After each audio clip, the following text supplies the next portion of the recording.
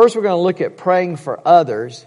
And go ahead and open your Bibles to Ephesians 1, because I want you to see these verses. And as I said, sometimes we like to read around certain verses, and I just want to point out a few verses tonight that will enlighten us about this.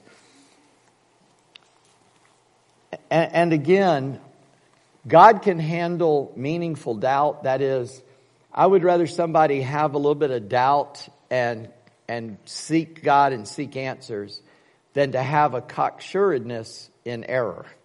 Okay? So even if you're wrong about being in doubt, you can deal with the doubt. We've always called Thomas what? He never doubted. He was a pessimist. The week before Jesus' crucifixion, Jesus said, I'm going to Jerusalem. And it's in the scripture. Thomas said, well, let's go so we can die with him. I mean, he just was like, yeah, whatever. Okay, he's going to die. We're going to die. I knew this was going to happen. He's Eeyore. You know, we're all going to die. Let's go to Jerusalem. Thomas, we saw Jesus. I'm not going to believe unless I see him. And I put my hand on his side, my fingers in his hand. No, you know, he didn't doubt. He just was. No, I thought I'd tell you this. I've been with Janice 30 years, and to this day, when we're going to find a new store or we're going late to us, we got to get there. We go to the store. We hit the parking lot. She goes, they're closed.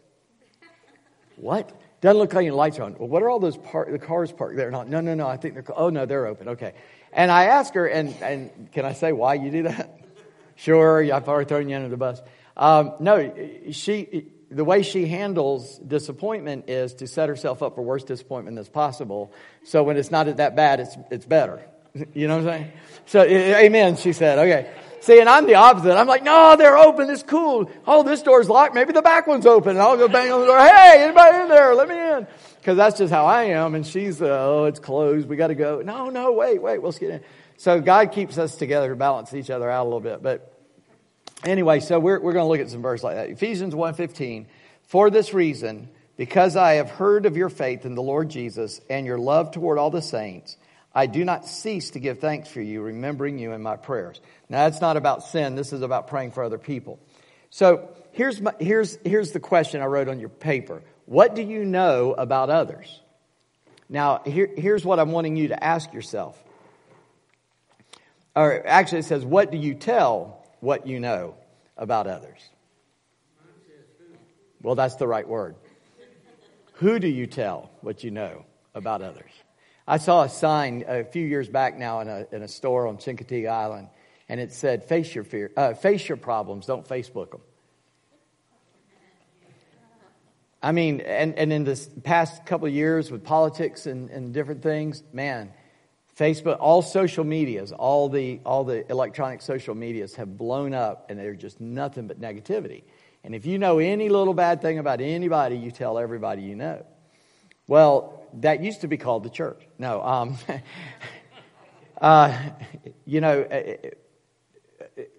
churches, not unjustly, some churches, not all churches, got a reputation, or some churches have had a reputation of, man, if you got a problem, better not let them know.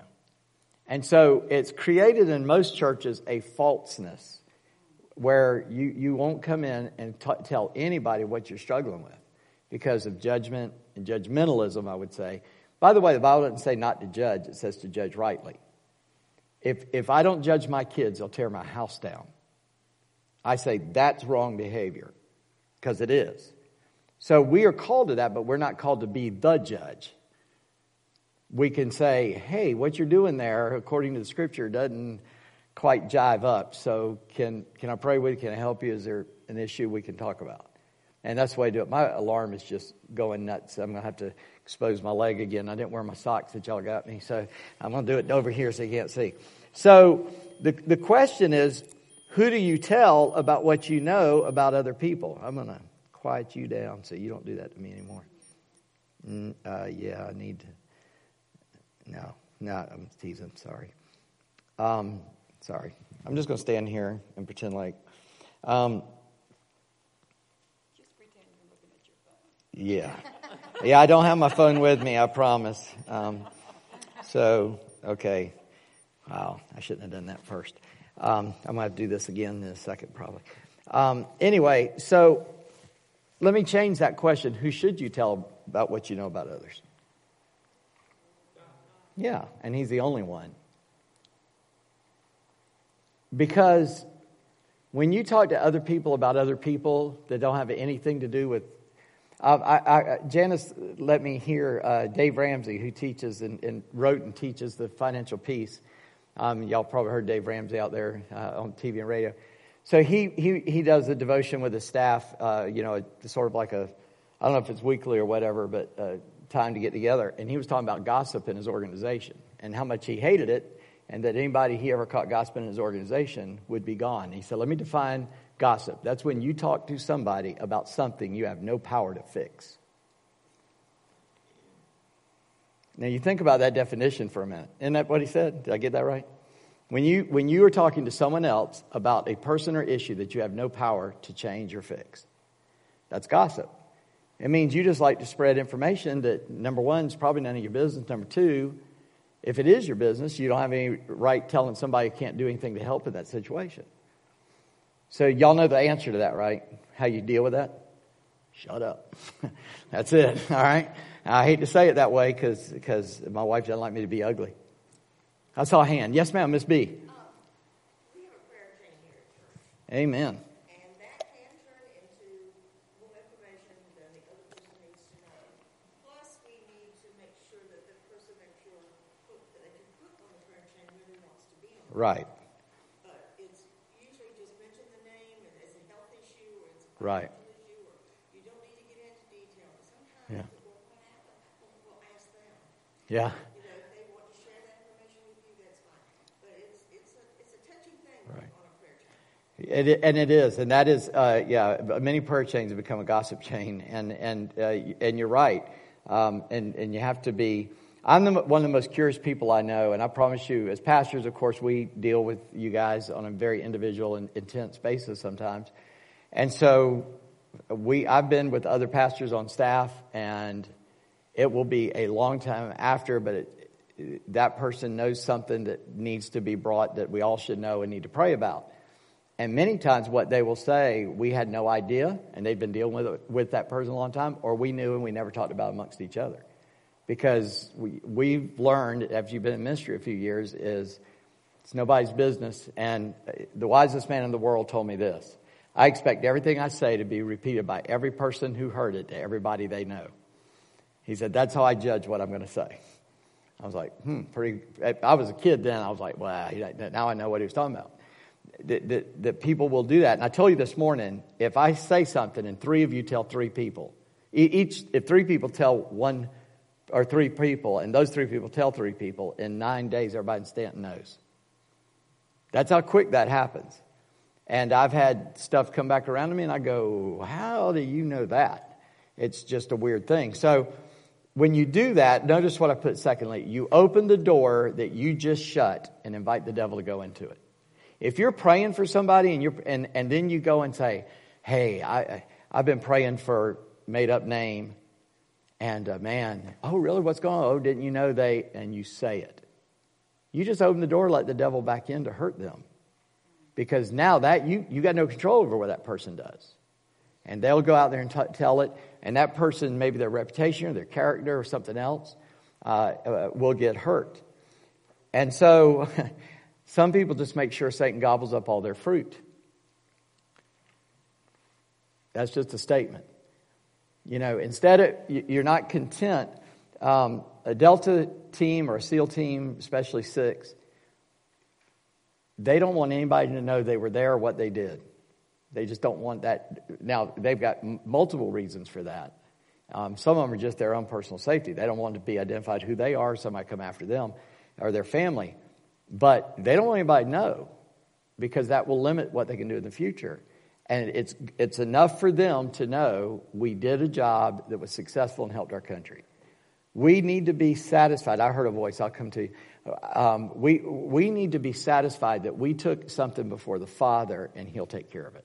And then leave it there, let go of it, walk away, until God says, hey, I need you to, and then come back into it.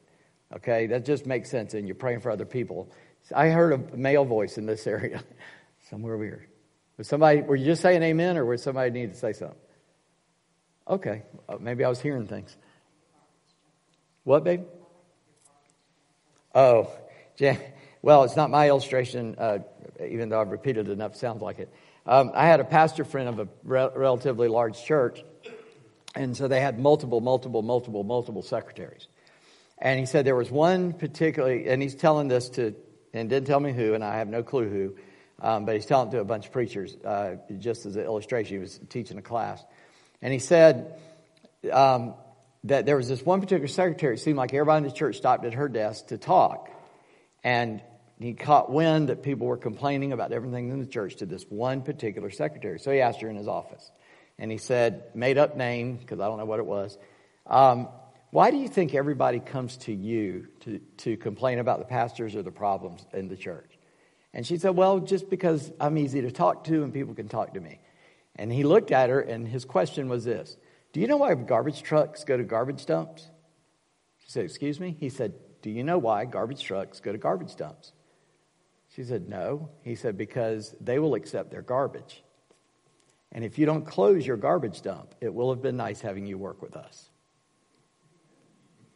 And that's how he dealt with that. That was pretty strong. But when you allow people to talk to you about other people, you are a garbage dump. Now, I may have quit preaching, gone to meddling. Did you find somebody that's better than me, baby, on your phone? Okay. She's listening to David Jeremiah or somebody over there. I don't know. I'm kidding. I have no clue what that was. It's probably one of our kids' videos or something. Oh, it's your Bible app. Okay. Sure. All right. No. I've done that, like, oh, what is that? But sorry. So don't just give the devil the victory when you've just finished praying for somebody. Don't go out and talk to other people. Talk to the Lord about issues, people, and I mean there may be a time for appropriately sharing with someone, but you better know that person and know you can trust them. Ephesians 2:18. I see Katie put everything up on a board for me. That's awesome. Access to the Father through the mediation of the Son with the assistance of the Holy Spirit. Ephesians 2:18 says this: for through him we both have access in one Spirit to the Father. So notice that. Access to the Father is through the mediation of the Son and the power of the Holy Spirit, or in his assistance.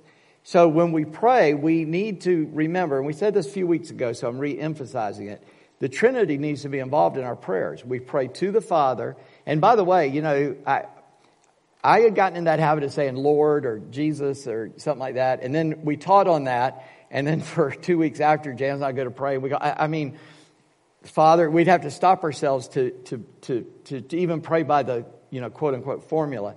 But we are praying, and this is the verses we went over in John. We're praying to the Father in the name of the Son with the assistance or the power of the Holy Spirit. And many times you'll hear that in my public prayers. I will just say something like that. And so when you're praying for others, that is how you go to the Father with that need. And Ephesians 3:14 just says that we kneel before the Father. For this reason, I bow my knees before the Father. And then he says, from whom every family in heaven and on earth is named. So think about when you're praying for others in this way too. And since I'm already picking on Janice, I'll pick on her in a nice way. She is my sister in Christ. She's my wife. She's my best friend. She's the mother of my children, but she is my sister in Christ. All right. I may have another relationship that's not that intense or intimate. That's my brother or sister in Christ. I have a sister. I don't have any physical brothers. I have no other physical sister. I have one older sister, about 5 years older than me. She loves me. Don't know why, but she does. I was a stinky little brother, but she loves me. And the last thing I would ever do is walk up to you and tell you I don't know any deep, dark secrets of her. She's a pretty cool chick, but I would not come to you if I did know one and say, you know, my sister or my sister did this or that. I would not do that. Or let me tell you, my sister and her husband, they just are struggling Would you pray for them? I don't want you to pray for them. I just want to gossip. Why would I do that to my spiritual sister in Christ or brother in Christ? I'm just, either one. Why would I do that? So think about that. The Bible tells us in Titus, treat the older men and women as mothers and fathers, treat the younger men and women as brothers and sisters. So why would I treat a brother or sister in a way, because I want everybody in the community to know what they did? It just doesn't even make logical sense to me. Yet so many times people do that. And they talk. Okay, but now we're going to get into some down and dirty here. Look at Isaiah chapter 1. Now this is before Isaiah had his vision of the Lord. So I think he was a little meaner here. But it's still there in the Bible, so we're going to go with it. Let me read 15, and then I'm going to read the context. 15 says, when you spread out your hands, I will hide my eyes from you. Even though you make many prayers, I will not listen. Your hands are full of blood. So back up to verse 12, and you see the run up to this. When you come to appear before me, who has required of you this trampling of my courts? Bring no more vain offerings. Incense is an abomination to me. New moons and Sabbath and the calling of convocations. I cannot endure iniquity and solemn assembly. Your new moon and your appointed feast, my soul hates. They have become a burden to me. I'm weary of bearing them. When you spread out your hands, I will hide my eyes from you. Even though you make many prayers, I will not listen. Your hands are full of blood. Wash yourselves and make yourselves clean. Remove the evil of your deeds from before my eyes. Cease to do evil. Learn to do good. Seek justice. Correct oppression. Bring justice to the fatherless. Plead the widow's cause. Verse 17 is what we ought to be doing. 12 to 16 is all the stuff, I should say 16, 17, what we ought to be doing. But 12 through 15 is how we messed it up. And it's because of sin in our life. You say, woo, that's tough, but man, I'm not guilty of that. In 1973, this country made the murder of Americans legal. And today, 2,500 Americans were put to death. And they were innocent children. And they did not use an AR-15 or an AK-47. They used a surgeon's scalpel or vacuum cleaner. Now that's gross, that's blunt, that's horrible. And many women have been caught in a trap and lied to by the enemy and have been emotionally, spiritually scarred going through that. And I'm not angry at them. I want to help them know that God can heal them and fix that for them. But here's my point. You ever voted for somebody whose political platform was that was okay? See, I thought you were innocent. You say, you can't be a one-issue voter. Watch me. I can. I had a preacher tell me that. You can't just be a one-issue voter. I said, that's what I told him. I said, watch me. Sure I can. I cannot support somebody who is for the murder of the innocent unborn. Sorry. Period. If that means I don't vote, and I hold voting as a sacred privilege and honor, and a civic duty. But if I got two people that are for that, I'm not going to do it. Now, I'm only using that to illustrate these verses. Shed innocent blood? I've never shed innocent blood. You sure about that? There are things that we do that the results of those down the line that we shouldn't do, that the results down the line is tragedy in somebody else's life later. And so, if it's not a one-to-one correlation, I'm not trying to beat you up.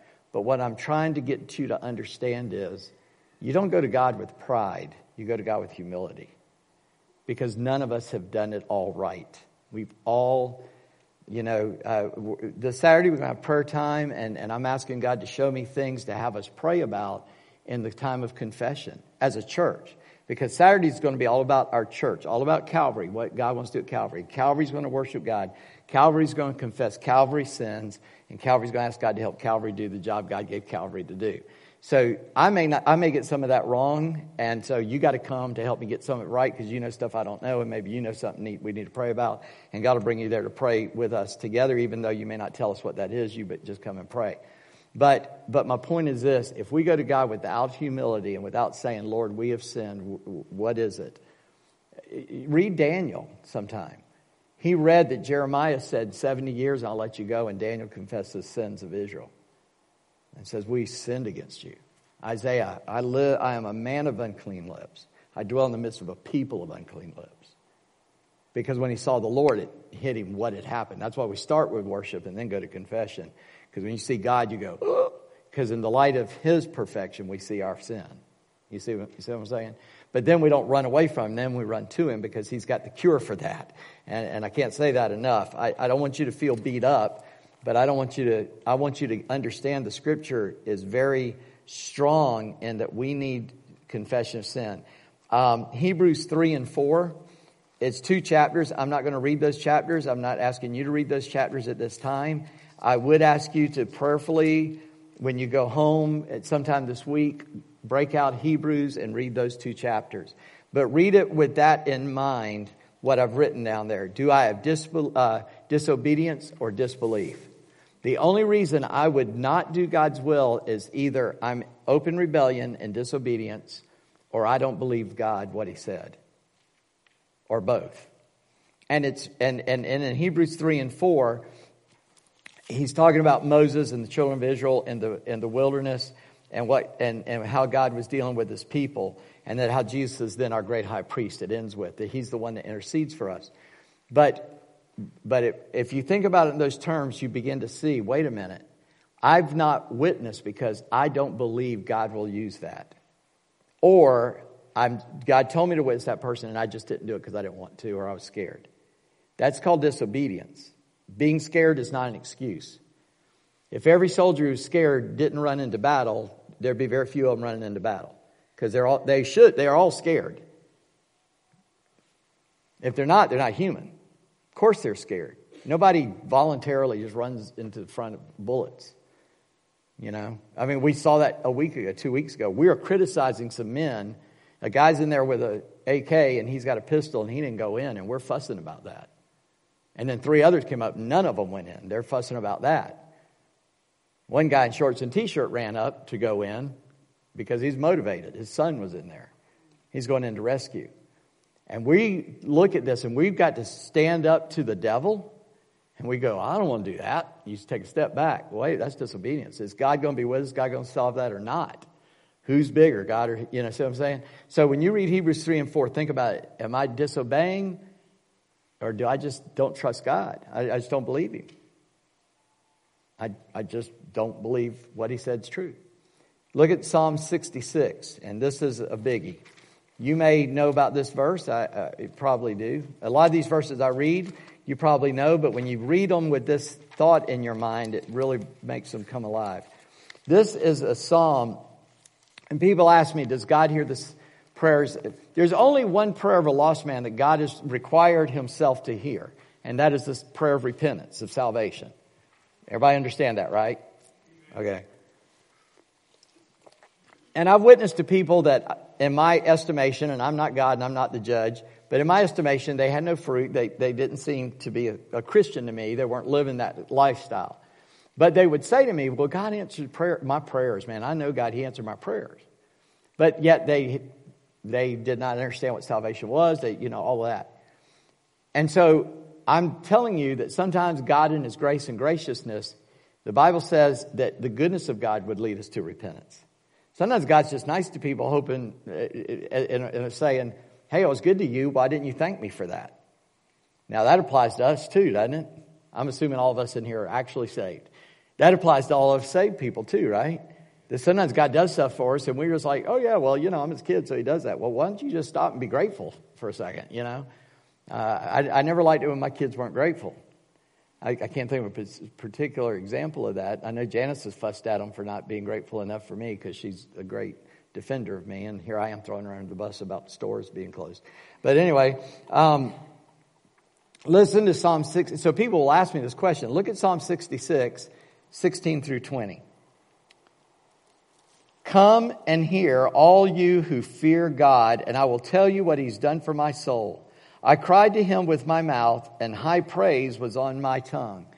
If I had cherished iniquity in my heart, the Lord would not have listened.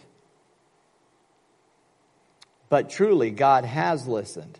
He has attended to the voice of my prayer. And then he says, blessed be God, because he has not rejected my prayer or removed his steadfast love from me. David makes a statement there that if I had cherished iniquity, King James says regarded iniquity in my heart. But that means I've got this thing and I know God's telling me not to do it or give it up, and I haven't given it up and I haven't let go of it. God has not heard a word I said when I prayed to him, because I have chosen to hold on to my sin instead of releasing it to God. Now, hear how I'm saying that. There may be a sin in your life of which you are unaware. That's a whole different thing. God is growing you, and one day he'll go, what about that, big boy? And you go, whoa, never thought about that. And you have that opportunity to repent. But if you've got something going on and you know it's just not right, and you're not willing to let go of it, and again, we started with praying for others. This is where the church, I'm going to use this word, this is where the church fails, is when a church is made up in such a way that if somebody confesses that they are not perfect, everybody's going to get mad at them. One of the little jokes I like to say to bring that home is, we love to criticize people who don't sin like we do. Right? I got an email this week, and if you're in here, I'm not going to throw you under the bus, but somebody that confessed they wanted to know what our church would say about someone who was living a certain lifestyle. And I said, I would say that is sin because the Bible says it's sin. I said, and so is gluttony, and so is adultery, and I just named a bunch of stuff.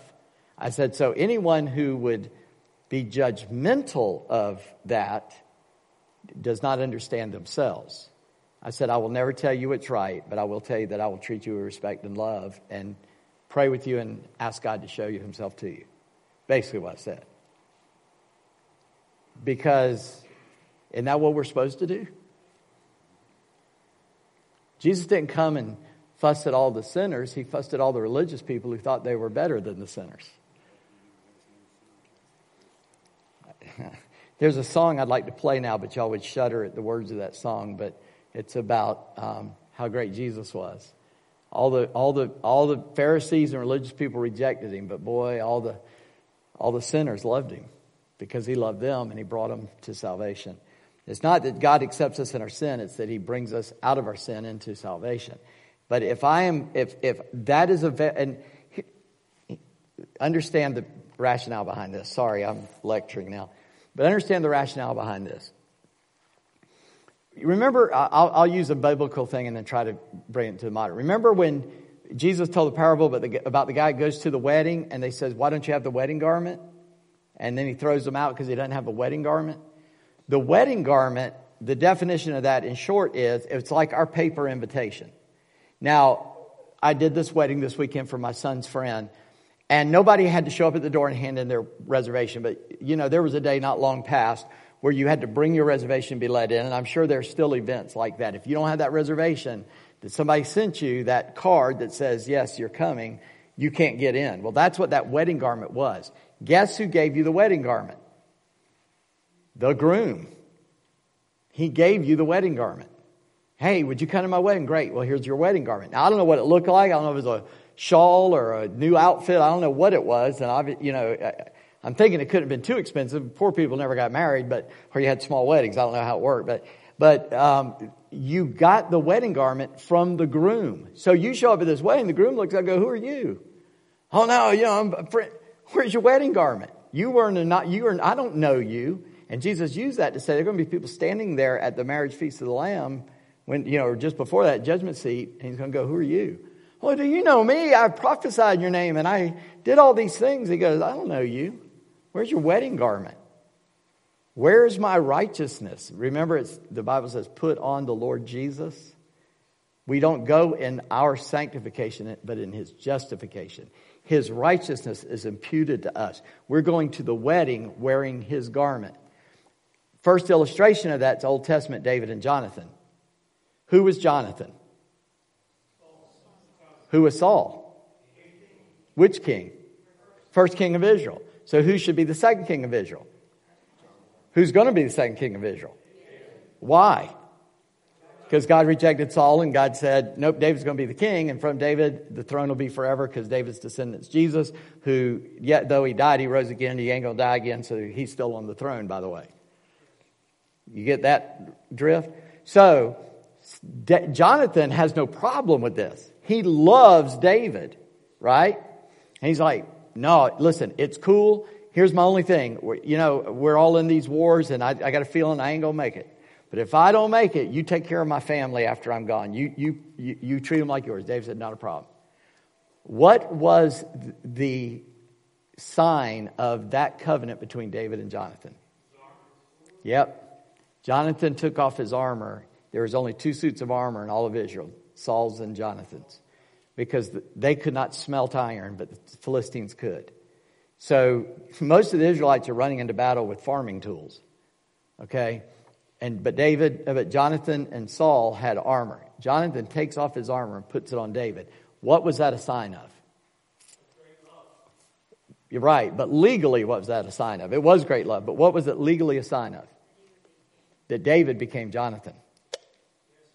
He is the next king. He is the son. He is the son that will inherit the throne. And so not only the privilege, but the responsibility of taking care of Jonathan's descendants. Which there's another whole story about Mephibosheth, and he does that. Y'all know that story, right? If not, go home and figure out how to spell Mephibosheth and look it up. So that illustration comes down in the New Testament. It says, put on the Lord Jesus Christ. Don't go and say, Lord, man, good thing you remember. I said this before. Good thing you saved me, because man, I'm the dude. No, I put on Christ, and in Christ's name, I come to the throne. I have taken His identity. I'm identified with Christ because I'm wearing His righteousness. I'm wearing His armor. There's a lot of this all of a sudden coming together that you've always heard, and we just preached on the armor and all of that. All of that is in Christ. Get it? Everything you have as a Christian was won for you in Christ. Everything. So don't lose that. All right. So that's what that Psalm passage was about. Willful sin guarantees God will not listen. Look at Psalm 18. I'm taking a little bit of time, aren't I? I got an unsolicited affirmation down here. Actually, I did solicit that. Verse 20. The Lord dealt with me according to my righteousness. According to the cleanness of my hands, He rewarded me. I'm telling y'all, I've just got to stop for a second. David, he knew God in a way that no other Old Testament person knew Him, it seems to me. I would not dare say this to God, but David says He dealt with me according to my righteousness. For I have kept the ways of the Lord, and have not wickedly departed from my God, for all His rules were before me, and His statutes I did not put away from me. I was blameless before Him, and I kept myself from my guilt. So the Lord has rewarded me according to my righteousness, according to the cleanness of my hands in His sight. With the merciful you show yourself merciful. With the blameless man you show yourself blameless. With the purified you show yourself pure. With the crooked you make yourself seem torturous. For you save a humble people, but the haughty eyes you bring down. For it is you who light my lamp. The Lord my God lightens my darkness. For by Him I can run through a troop, and by my God I can leap over a wall. What looks like David bragging is not David bragging at all. Who's David bragging on? Yeah, he said, I did this from God. And since we're telling Old Testament tales, when's the first time we heard David use this formula?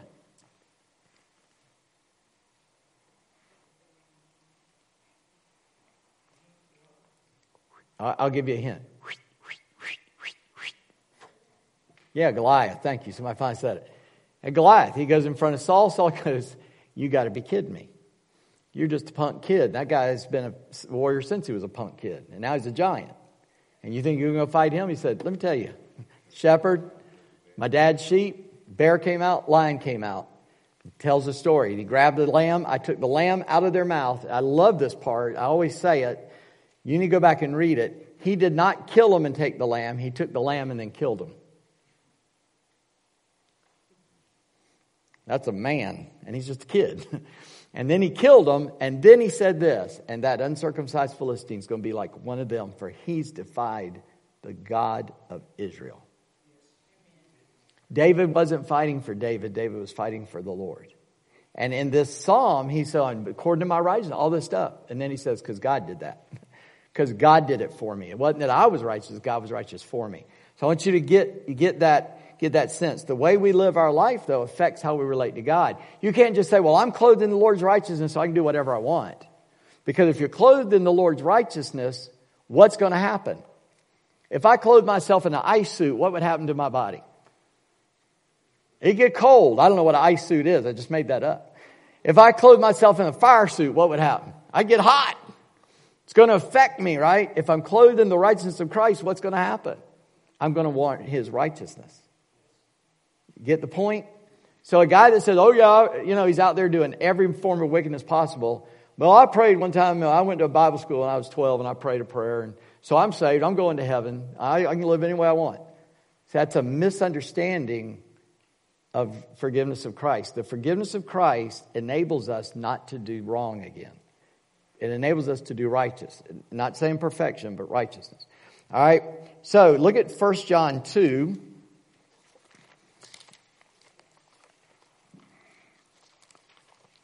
We're going to come to a very serious time of prayer. I've really got to lay all this great groundwork, and then we're going to do that. Listen to verses 1 and 2. My little children, I'm writing these things to you so that you may not sin. But if anyone does sin, we have an advocate with the Father, Jesus Christ the righteous. He is the propitiation for our sin, and not for ours only, but also for the sins of the whole world. Grace was never intended to be a cushion under the backside of a rebel.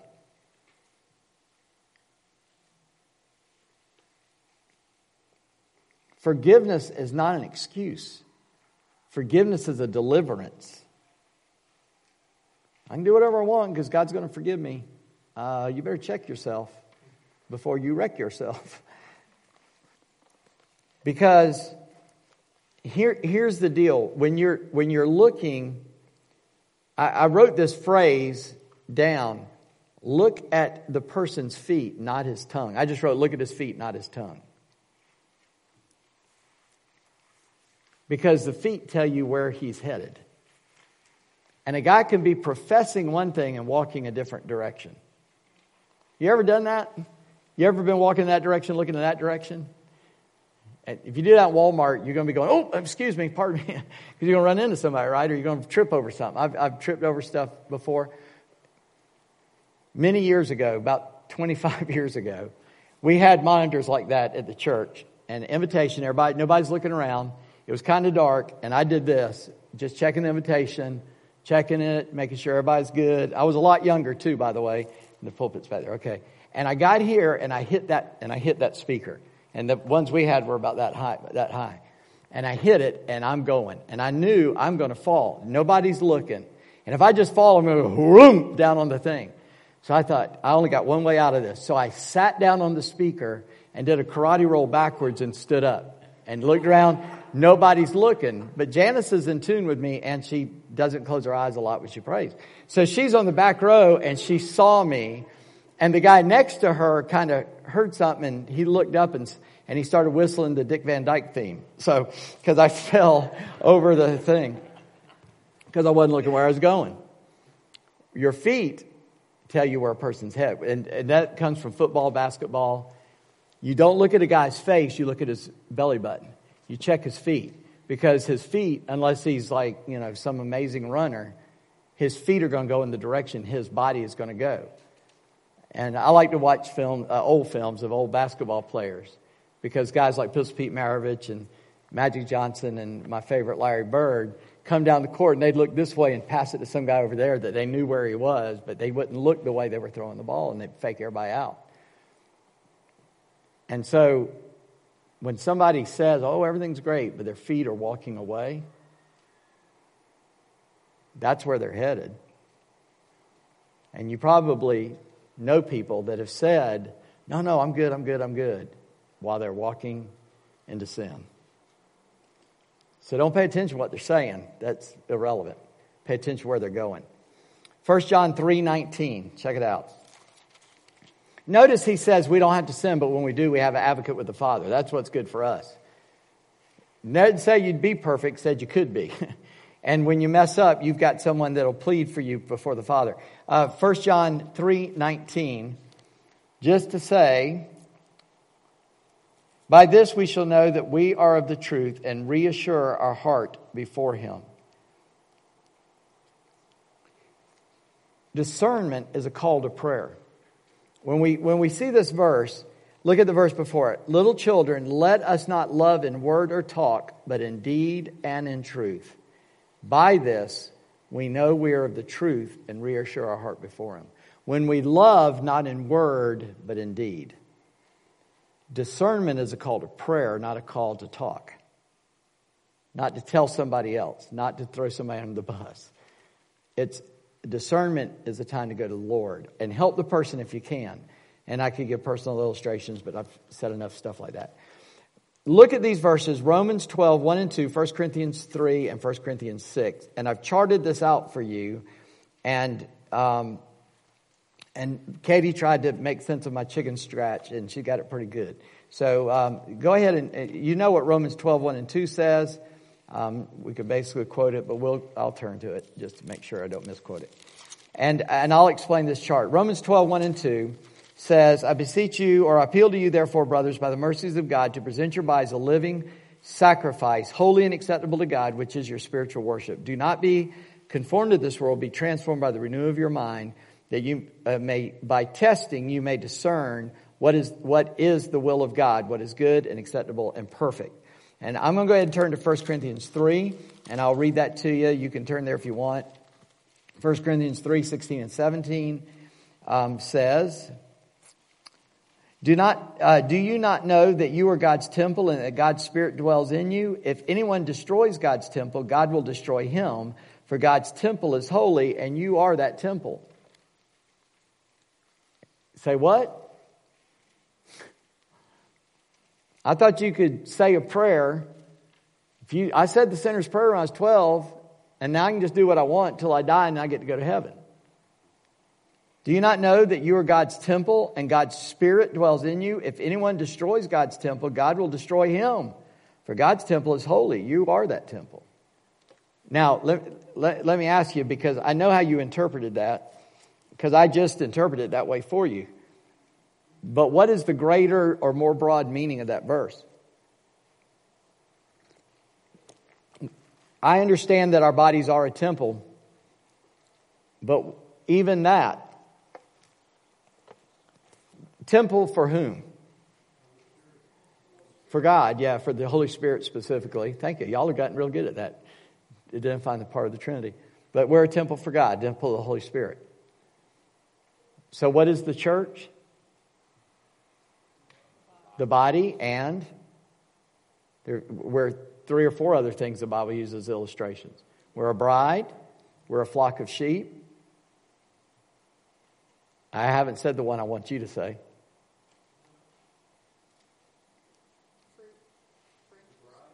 We're a building fitted together by the Holy Spirit. He puts every brick where it needs to go. Jesus being the chief of the corner. The foundation being laid by the apostles and the prophets. The church is the temple of God. And if anyone destroys this temple, I thought it was okay to gossip in church.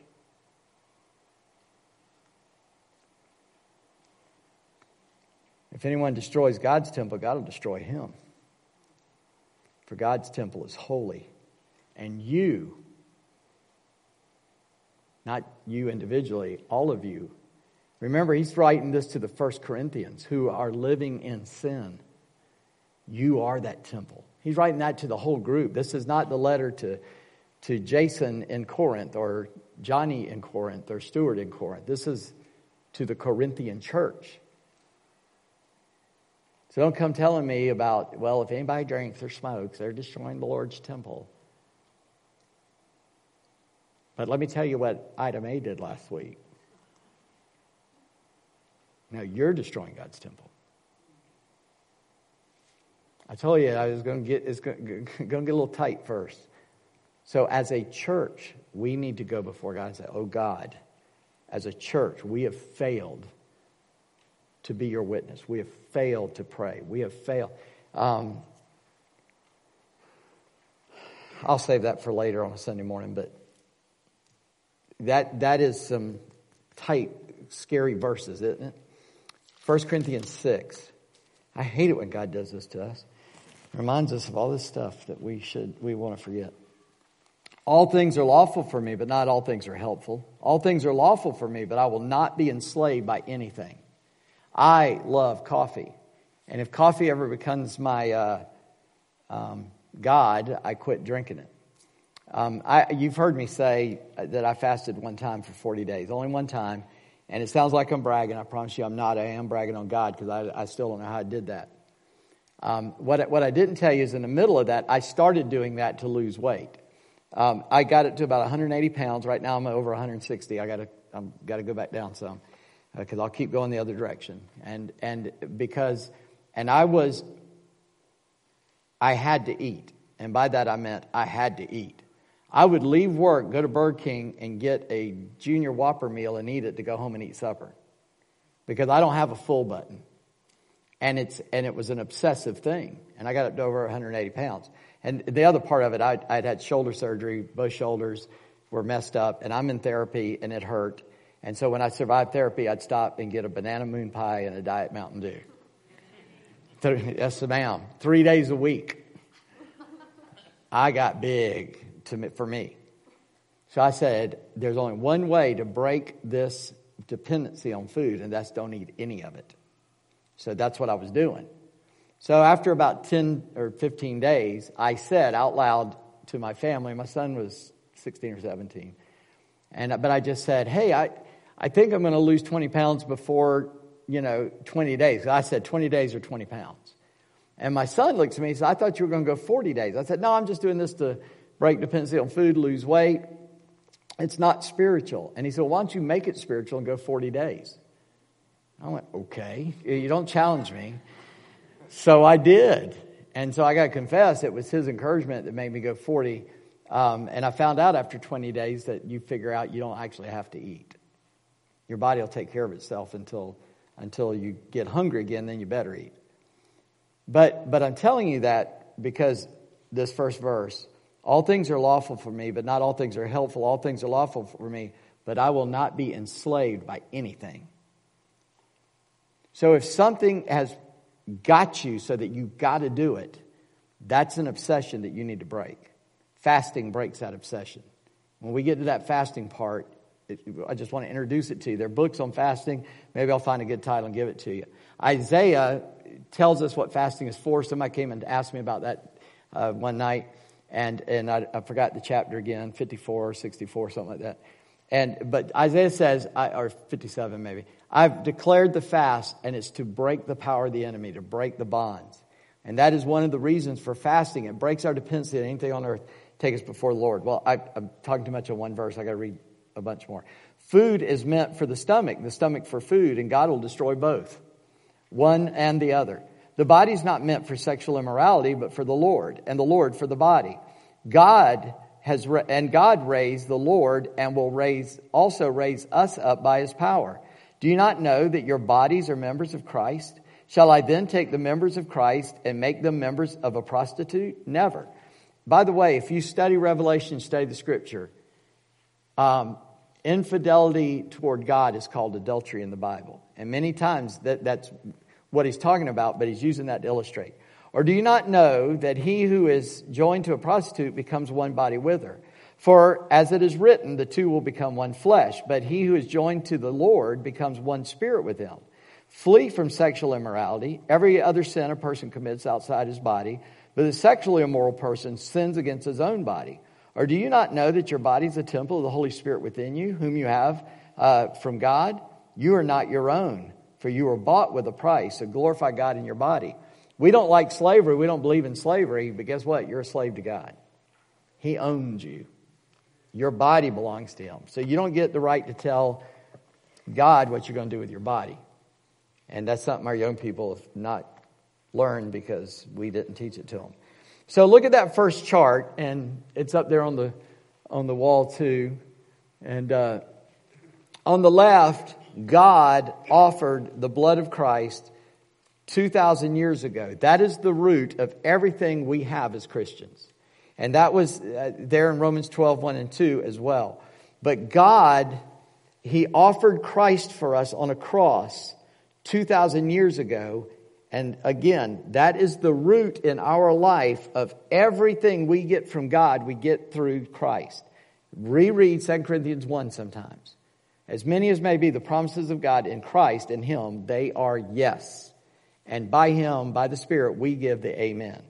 We say, so be it, Lord, and we live in that.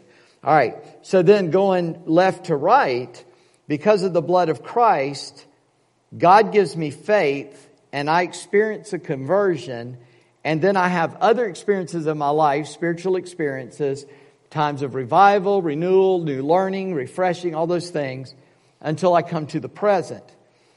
So all of that together is my personal history. And the only thing that is a little out of line because it's hard to do, the fruit is in the now. But the fruit is a result of that history of my life. And that is so small, you can't read it too well. But thankfully, I've got my hand-drawn copy. And those two, the root and the fruit, cannot contradict. What is the root? Look at it again. What is the root? Jesus. What Jesus did for us on the cross is the root. Now, you have to answer, and don't do it out loud, what is the fruit of that in your life? If the fruit in your life contradicts what Christ did for you on a cross, something's wrong. It's a simple test. Am I loving my wife? Am I tithing? Am I parenting my children? Am I speaking of Christ to those who need Him? Am I encouraging a downtrodden brother? Am I praying? Am I serving?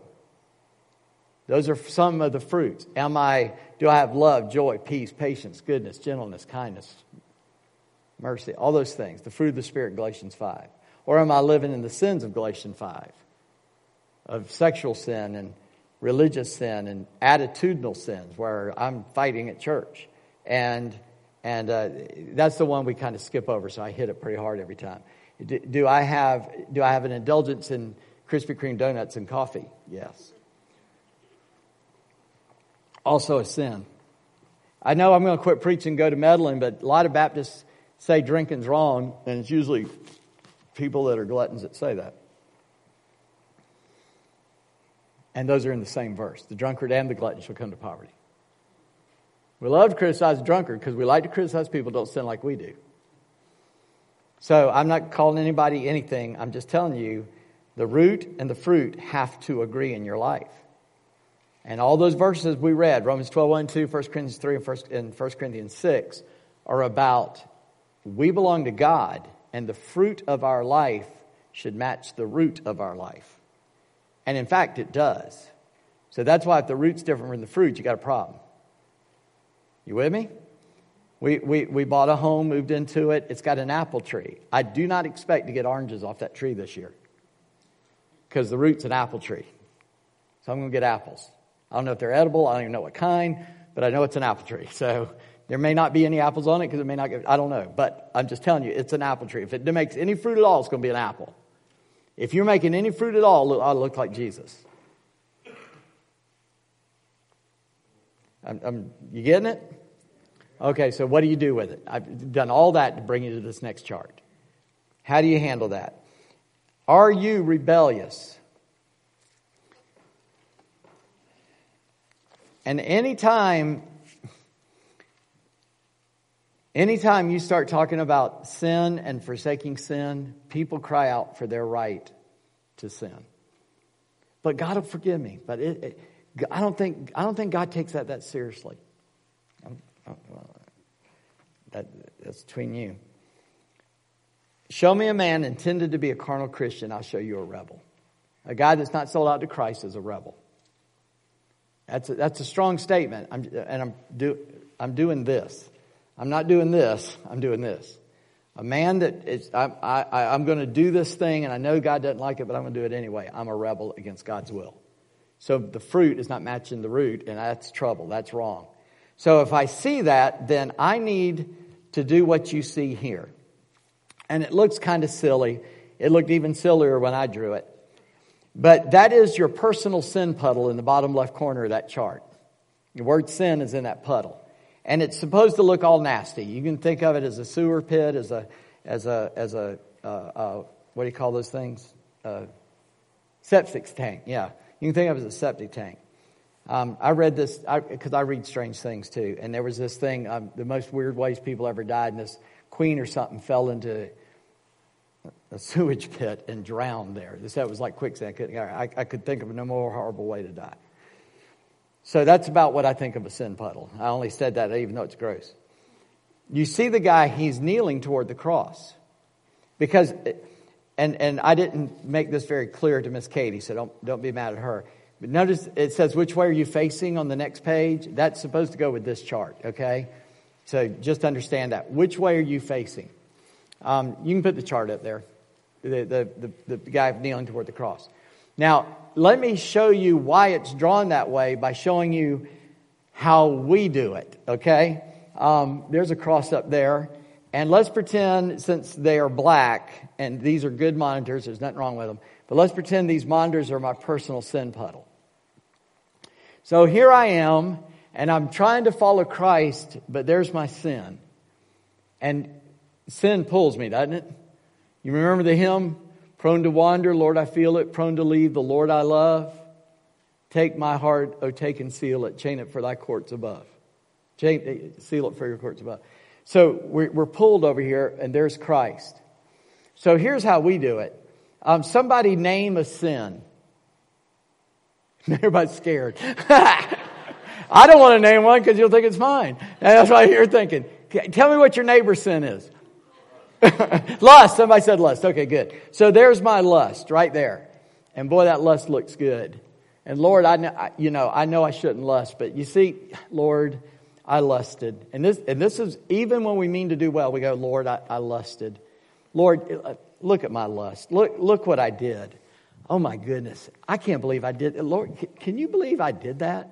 That lust. I mean, I really didn't mean to, but it was horrible. Ooh, it's smelly and sticky, and it's horrible. And I get so close to it, I fall back into my personal sin puddle because I got close to it. Here's how you deal with sin.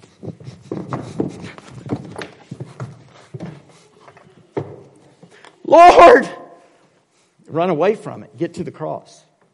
That's why he's kneeling toward the cross. Sorry about the chairs, y'all. I didn't hurt any of them. Somebody's going, I can't believe he jumped on that chair.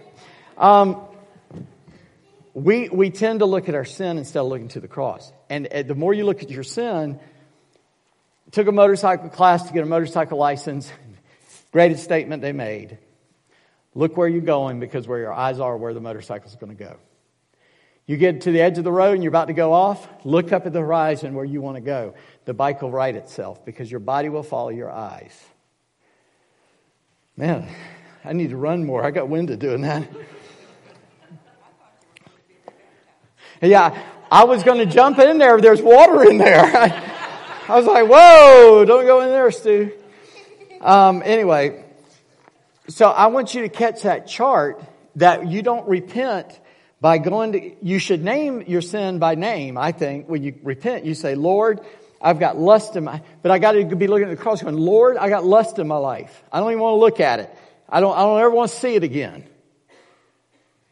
And I look to the cross because that drove those nails in those hands. That put that crown on his head. That stripped his robe so he hangs there ashamed. That put all those lashes on his body. That caused him to bleed and suffer and die. So why would I look at that? I need to look at him. If you're going to repent toward the cross, not toward your sin. because I want you to see this next chart. And the words, which way are you facing, shouldn't be on there. That was for the other chart. So I apologize for that. That's my problem. What's on the bottom is the question for that chart. Here's what happened. You see, the very first one is the showdown with sin. So I realize that I am having lust in my life. And by the way, lust is not just sexual. I can lust after a Porsche 911 Turbo Carrera. I could lust for a Ford F-150. I could lust for a certain gun or a certain cake or a Krispy Kreme donut. Lust is the desire for something God told me I couldn't have.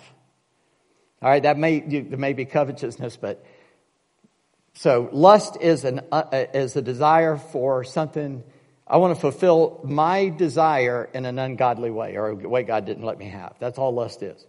So the object doesn't matter. So I realize I have lust. So I turned to Christ and I said, Christ, I've got lust, but my lust put you on the cross. And I'm kneeling. I'm just not going to kneel right now. And I'm kneeling and I'm saying, Lord, my lust put you there. And I belong to you. I am not the child of Satan that I would do that. I am your child and I should not do that. And so I come to you and I thank you for forgiving me of that sin. I thank you that I've been transferred out of the kingdom of darkness and the kingdom of light, and I belong to you. And I turn my back on this sin. I repent. God, Lord, I don't want to do that again. Deliver me from the grip of this sin. In Jesus' name, Father, may your Spirit, Jesus, be poured out on me. You said that the Spirit was given to you to pour out on us. And I pray that you refill me, refresh me, renew me in the Holy Spirit. So that's the showdown. That's that first little block there.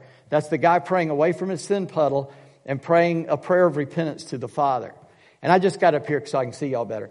The second block, the guy's walking in freedom. I get forgiveness and I'm like, woo, yes, amen. Man, I am free. That don't even tempt me anymore. I'm free. And I'm just having fun in the Lord's will. And I go, I thought God got rid of that. What's that doing there? Did you buy something at Victoria's Secrets? Because we got a catalog in the mail. Huh.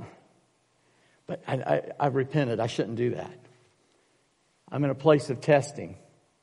I start to struggle. And I go, well, nobody will see if I just look a little bit. Back into my lust puddle.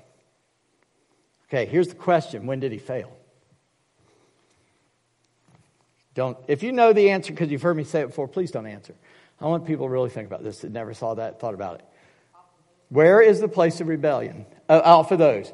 Did he rebel at the showdown, at freedom, at test, at struggle, or at falling? Y'all are too good. The place of rebellion was at the place of freedom. Because when he was free, that's when you start building a wall. So you can't see that. So you can't get to it. The wisest man in the world said, I want a really high wall with broken glass and barbed wire on top. You build a wall between you and that sin. You go and say, Brother Doug, man, you're a faithful brother. Let me just tell you, I've been having trouble with lust and I'm doing it this certain way. I want you to ask me I want you to call me every Monday at 10 o'clock and ask me, how am I doing in my lust problem? Because I can trust you and I know you're not going to tell anybody. And so you're just going to call me and I'm going to be honest with you. I'm going to tell you every struggle I had, every time I did that, so that you can help me and pray with me. And I'm going to be accountable to you. And I know that you're going to pray hard with me. You're going to call me on the carpet. You're going to keep me accountable. So I've got to answer to you. Okay, I'm building a wall. I go to my wife and say, honey, I got to confess to you. I have been cheating on you in a lustful way by lusting. And I've violated our marriage vows by lust. And I go and I tell her. And she's brokenhearted. She weeps and cries. And she says, but I'm going to forgive you. And I'm going to start asking you, how's it going? And I know I got to answer to her. And I put software on my computers and phones, which I have on mine, that every week she gets a report of everything I look at on my computer or on my phone. So she knows. And I build a wall in my time of freedom while I can. So when the desire comes, I know I hear it too. So when the desire comes, I've got some strength to keep me away, to help me. And rebellion happens because in freedom we fool ourselves, say, "Oh, I won't do that again." I'll encourage you to do this. Watch. Is it Dateline, where they always show the guy who killed his wife stories? We were watching one last night. Don't ask me why. We just do. Stupidity, she said. And if you think that's sin, I'll go ahead and confess it to you. I'm going to make this thing where it won't do that anymore. So we're watching this thing, and the guy was cheating on his wife, and he contracted out to have her killed, and she got shot, but it didn't kill her, and then it all came out. So when she didn't die, and he knew he was caught, he tells the cop, "Well, listen, I have an alibi, but I was with my girlfriend." So then he goes to his wife, laying in a hospital, been shot in her left eye. She's missing her left eye, shot in the head. The bullet went to her sinus cavities, went down her throat and lodged in her lung and didn't kill her. They got the bullet out. She survived it. I know it sounds horrible, but that's what happened. So he goes to her hospital room. She's laying there and he goes, "I got to confess you," because she said he'd been acting funny. And he goes, "I've been having an affair. But honey, that's over. I promise you it's over."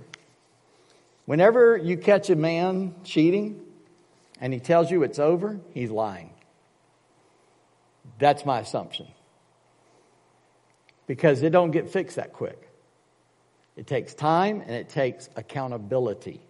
Okay, now I'm just talking about how to deal with that. So let me get off that because I'll be fussing in a minute.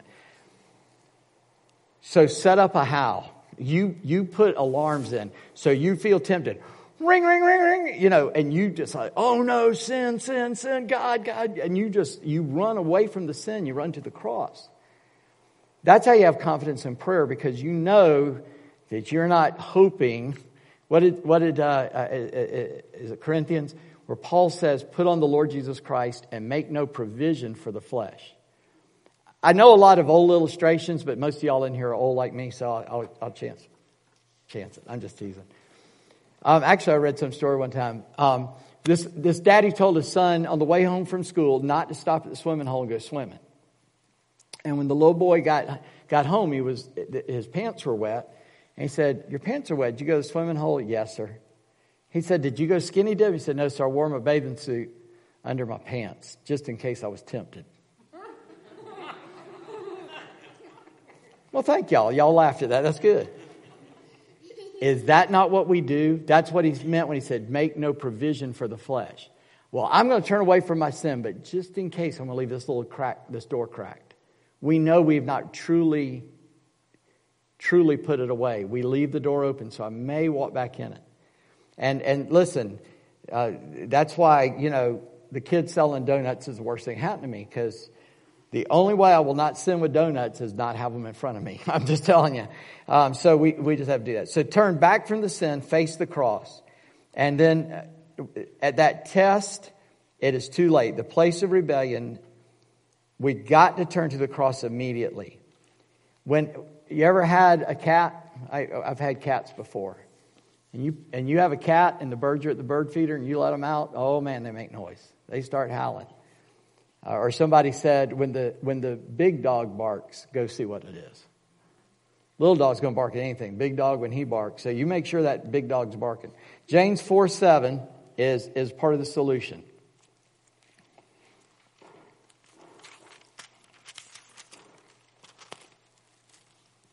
Submit yourselves, therefore, to God. Resist the devil, and he'll flee from you. Notice the condition. You must submit to God. That's what we've been talking about. How do you get to the place, first of all, of truly submitting to God? I'm not my own. I'm bought with a price. So I submit to the Father. I don't even belong to myself. So I don't have a right to do with my body and my life what I want. I've got to do what you want. And so I hear that from God and I order my life around His will. And when I'm tempted to walk away from that, I resist the devil and he has to flee. In the name of Jesus.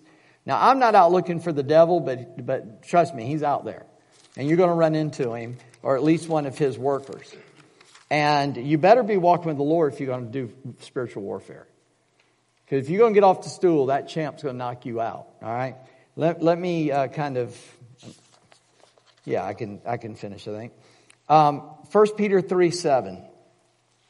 Likewise, husbands, love with your wives also. Live with your wives in an understanding way, showing honor to the woman as the weaker vessel, since they are heirs with you of the grace of life, so that your prayers may not be hindered. So when I don't live with my wife in an understanding way, my prayers are hindered. Look at verses 11 and 12. Let him turn away from evil and do good. Let him seek peace and pursue it. For the eyes of the Lord are on the righteous, and his ears are open to their prayer. Check this out. But the face of the Lord is against those who do evil. Now that's talking about lost people, but as a Christian, if I'm doing evil, that verse says the face of the Lord is against those who do evil, but his eyes are on the righteous. So if I'm walking in Christ's righteousness, if I'm walking in the Spirit, I've got the eyes of God on me. And in fact, Jesus said, I think it's in Matthew, that when he's talking about the children, he said their angels are always beholding the face of God. And it's the sense that the guardian angels of children are a stronger class of angels. I mean, you think about your childhood, but back when we could actually have one. It's a wonder I'm alive. But my guardian angels, were beholding the face of God. And so if I am living righteously, God's watching out. When things are not right where you live, they're not going to be right anywhere. And then quit the sin if you want God's eye and ear. Confidence is found in Hebrews 1. The judge is on his seat. I talked about this already. So there in Hebrews are the verses. Number 1 in Hebrews, I won't read these. In Hebrews 1:1-3 is he's on the throne. He is the judge. Okay, that's where it says. I will read it. Long ago, at many times in many ways, God spoke to our fathers by the prophets. But in these last days, He's spoken to us by His Son, whom He appointed, the heir of all things, through whom He also created the world. He is the radiance of the glory of God and the exact imprint of His nature, and He upholds the universe by the word of His power. After making purification for sins, He sat down at the right hand of the Majesty on high. So He sat on His throne. He's become the judge.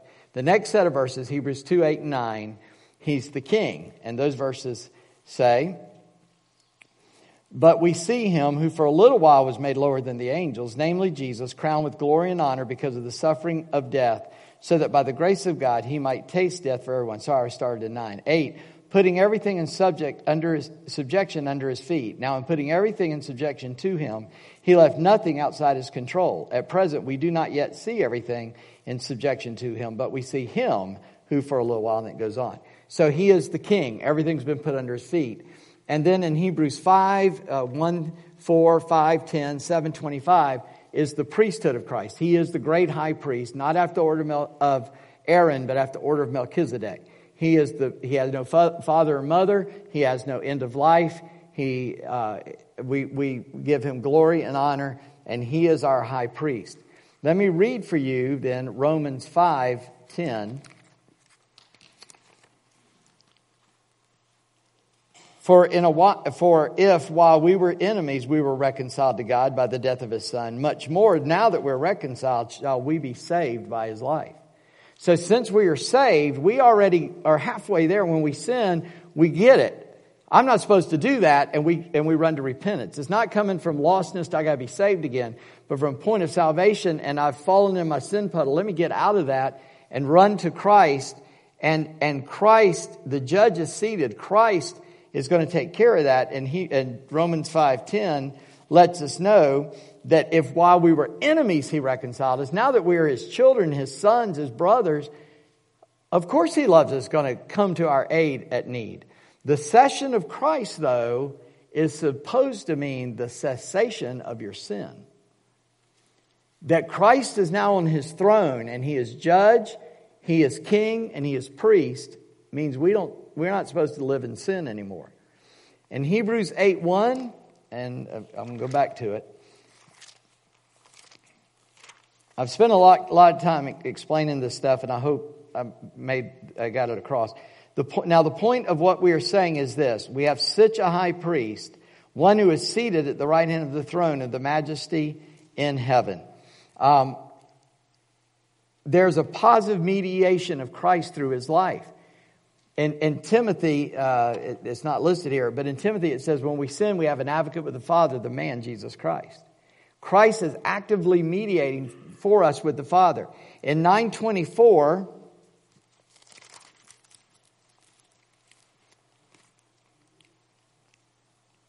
for Christ has entered not into holy places made with hands, which are copies of true things, but into heaven itself, now to appear in the presence of God on our behalf. I wrote, know the difference between expiation and propitiation. When the priest used to offer, that was expiation. God set sin aside for a time, but He paid for it in Christ, and that's propitiation. Christ paid the price by His own blood, and His blood has paid for our sin. Propitiation, someone paid the bill for me. Expiation, that I have offered an offering of faith that God says, okay, I'll put that aside until the price gets paid later. The men of the Old Testament were saved the same way we are, by faith in God. But the way God dealt with their sin was to put it on layaway.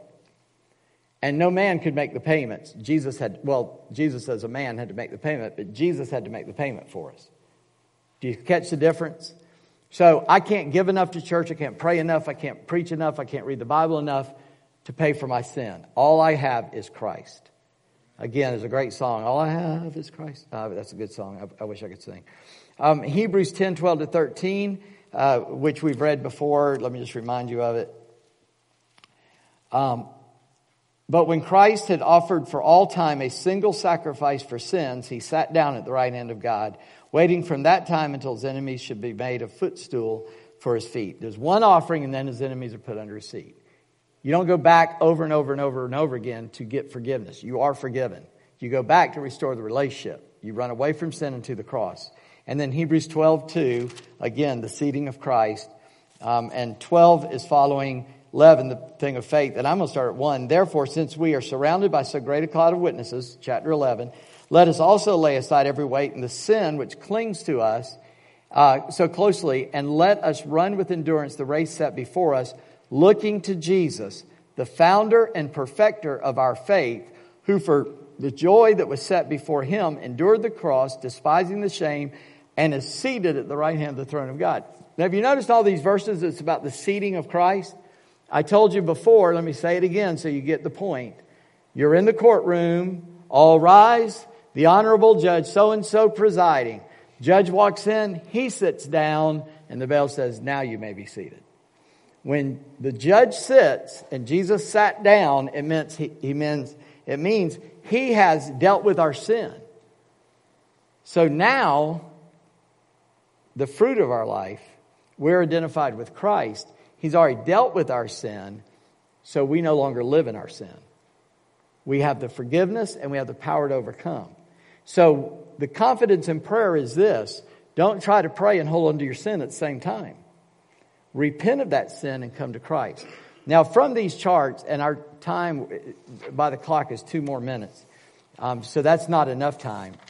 But seeing those charts that I went over and all these verses, just bring it down to the basic level, and in your own heart and life right now, where in your life, and you don't have to tell anybody sitting around you, this is between you and the Lord. We're just going to pray quietly in our hearts.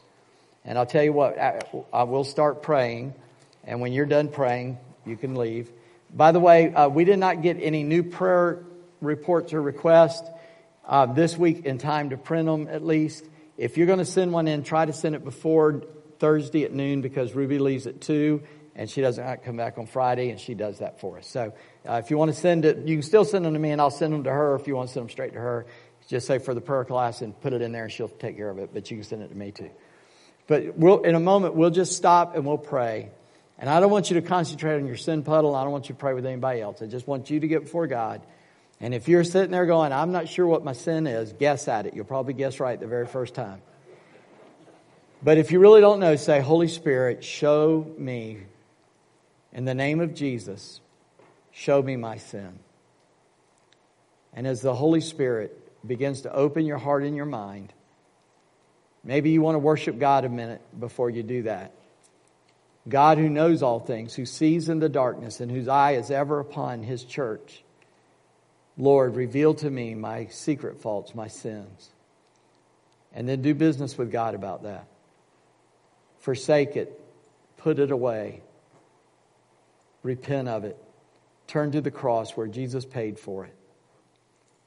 Ask that He refresh you and refill you and renew you in the Holy Spirit. You don't belong to Satan. You belong to Him. Resist the devil. Submit to God. Resist Satan. Cast him out of your life and your situation. And in the freedom that you experience, begin to build walls of hindrance to sin as you open yourself up to Christ. When you're done praying, maybe you don't want to pray now. You're free to go. Stay as long as you want. But we'll just exit as we're done. And I'll just hang out till everybody's outside.